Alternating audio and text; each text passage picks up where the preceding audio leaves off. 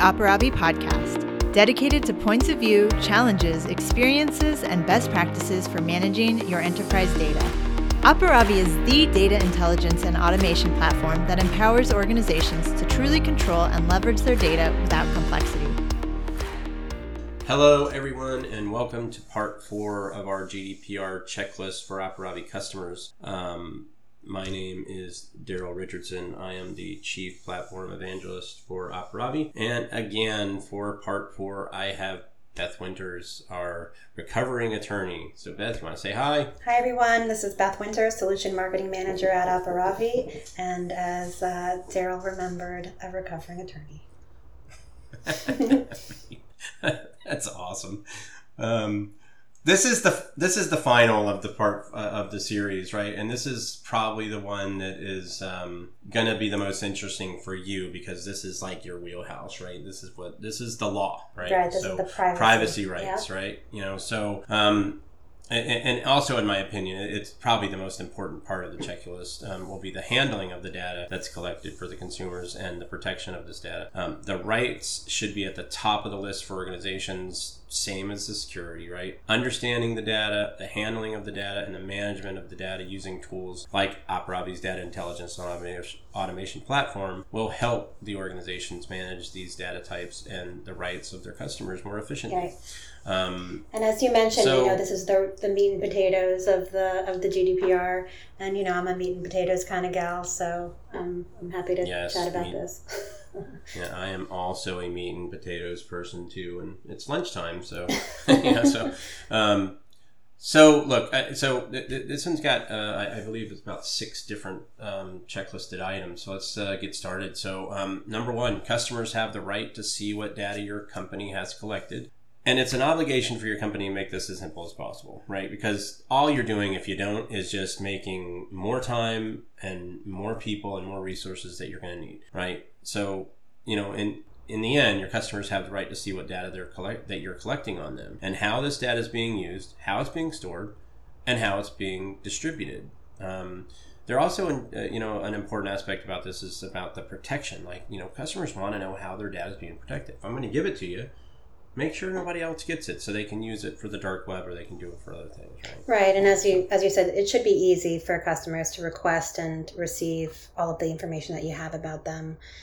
You do have to send them the first copy for free.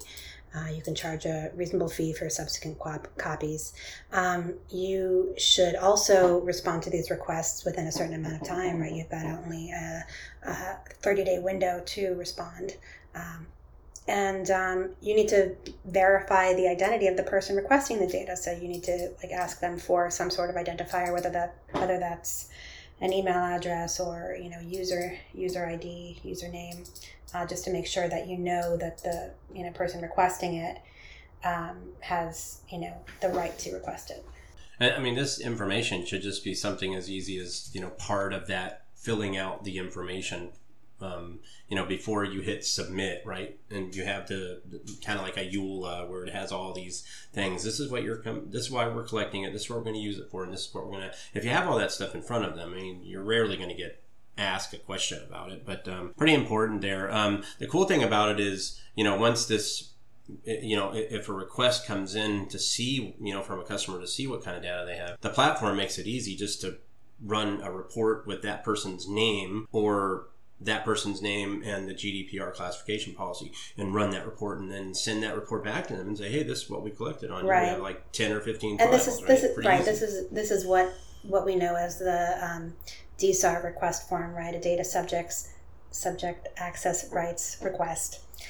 So when they ask for the information, you can create an online form on your website that will intake the requests. Then you forward it on to the person. Make sure it goes to that DPO who you appointed earlier for them to run the search and respond within that timely manner. Yeah, absolutely.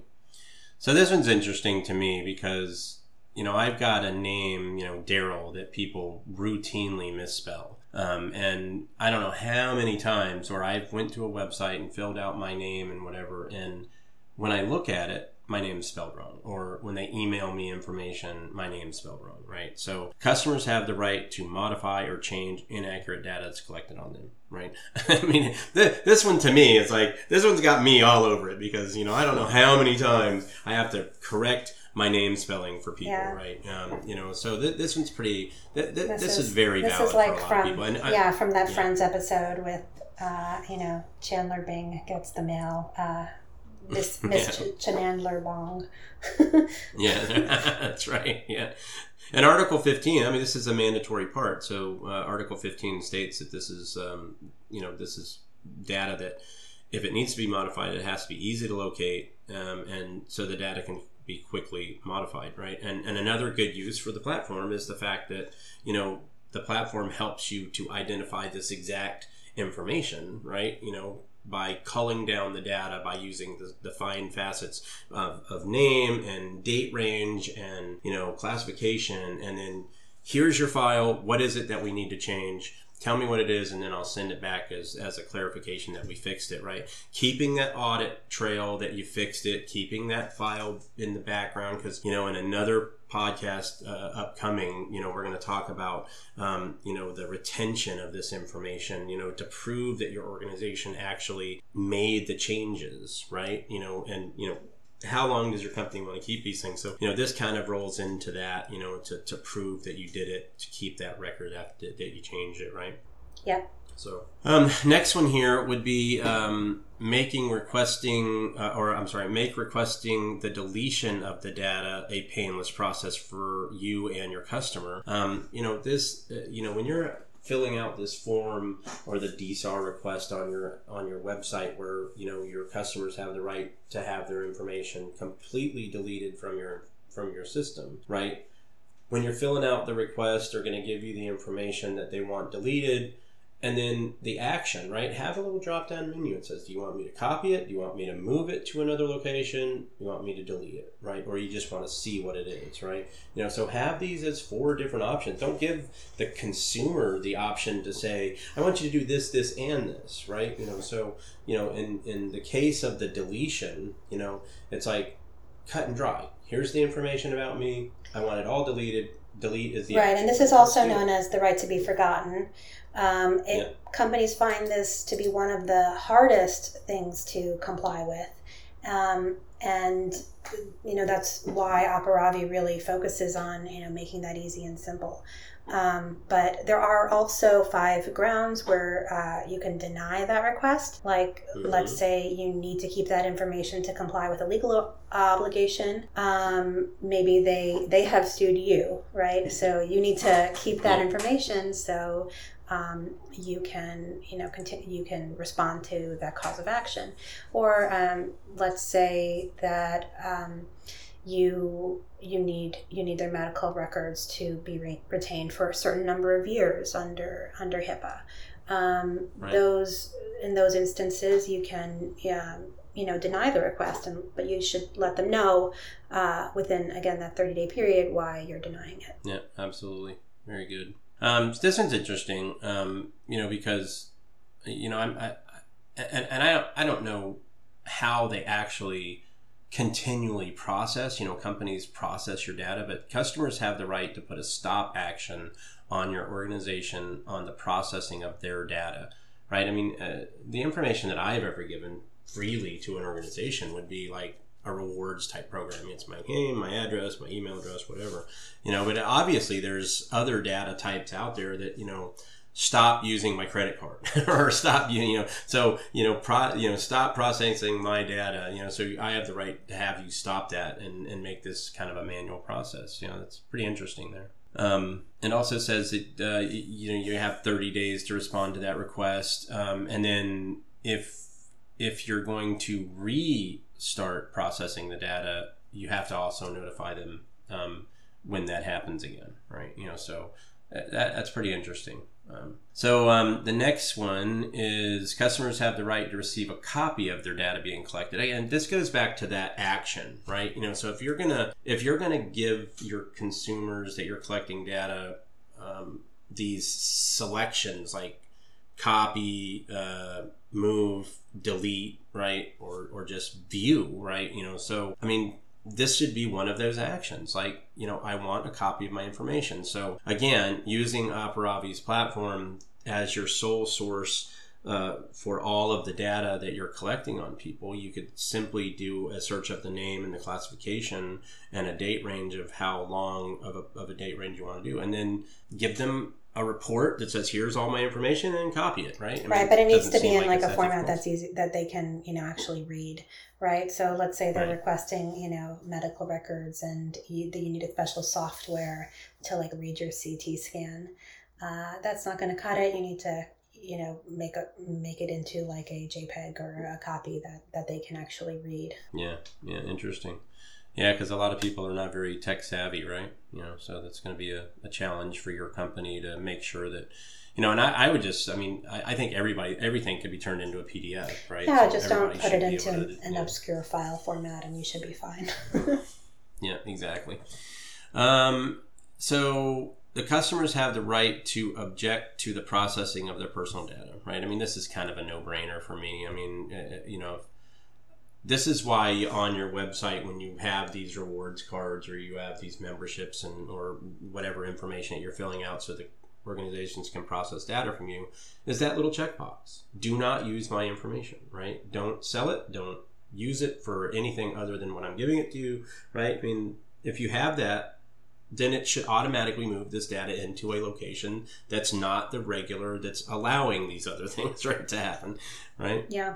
What I think is interesting too is that there's this other example that they give, when personal data is processed for scientific or historical research purposes or statistical purposes, you can object to the processing of your personal information.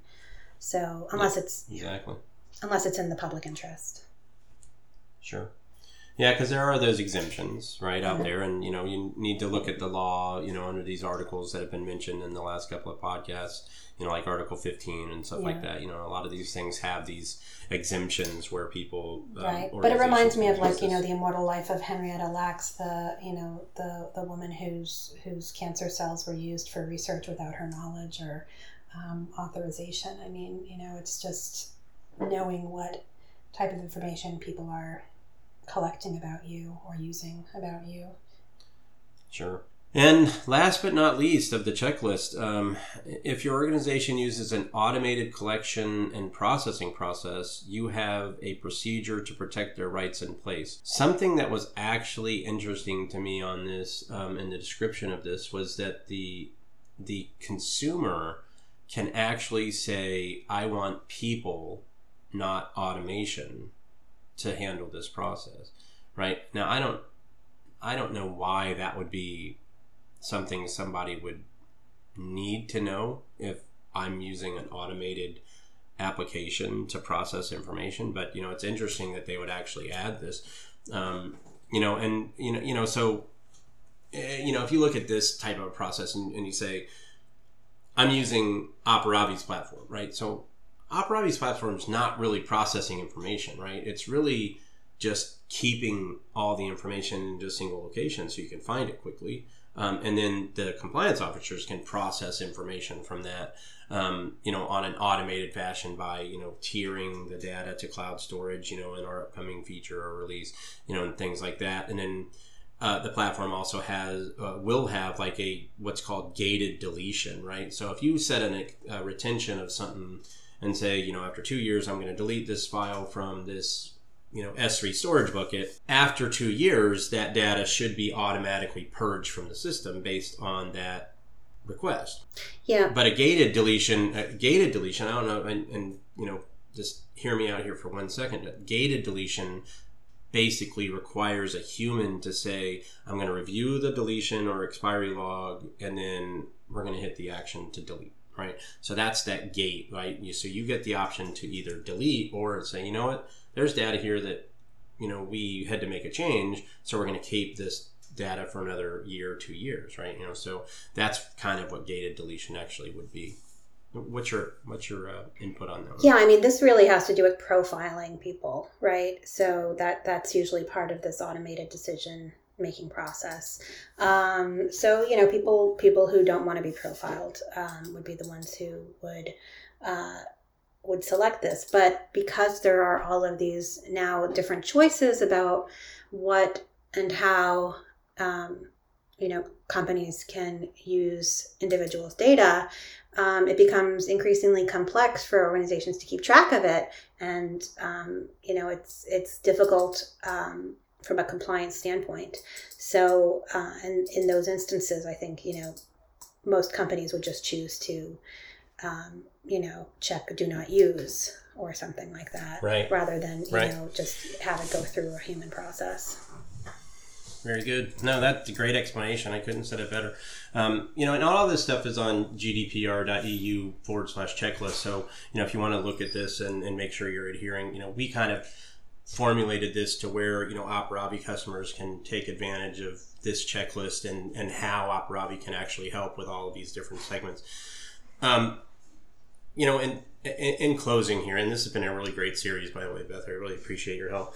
But, you know, Operavi's data intelligence and automation platform can be the single tool that our customers will use to manage all of the regulated data types, right? Not just GDPR, not just CCPA, but healthcare, finance, you know, personal information, U.S. stuff, right? I mean, you know, 140 different policies that, you know, can be simply enabled, and it's going to help to, you know, classify all this information so you can quickly find it.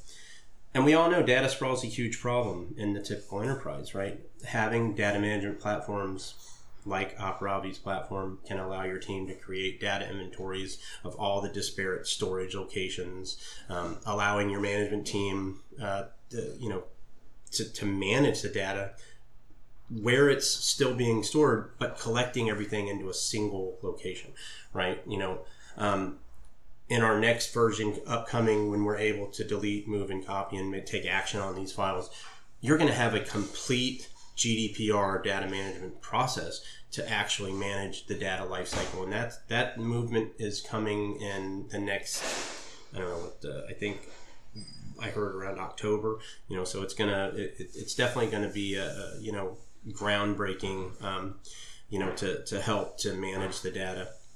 And, you know, having, you know, following this checklist from, you know, top to bottom is, you know, it's not legal advice, and should it be, you know, taken to heart as, hey, you know what, Operavi told me that this is what I should be doing, you know, in some sort of litigation.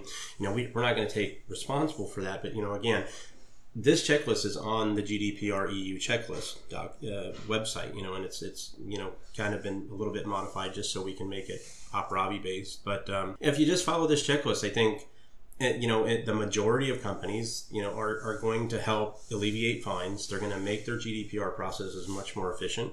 And, you know, you're going to be able to quickly respond to these requests in the desired time that you need to, right? I mean, it's just a no-brainer to me as far as that goes, right? Absolutely. Yeah. So Beth, thank you for the 4-part marathon here. This has been a really great series, and I really enjoy you know, discussing these things with you and using your legal knowledge. And for everybody on the phone, you know, or everybody on the podcast, thank you for taking the time to listen to these 4 podcasts. I think hopefully now you have some really good understanding around the GDPR processes and how Operavi can help. And stay tuned for more, you know, content like this. You know, we're putting them out quite frequently, and we just want to educate our customers. So with that, I say goodbye, and everybody have a great day. Talk to you soon. Thank you for listening to the Operavi podcast. For more information, see operavi.com or contact us directly via email at info@operavi.com. You can also follow us on LinkedIn and Twitter for the latest news, tips, and insights on data intelligence and automation. We'll be back soon with more, so if you enjoyed today's episode, please subscribe, rate, and review, or share with a friend or colleague. Thanks, and see you soon.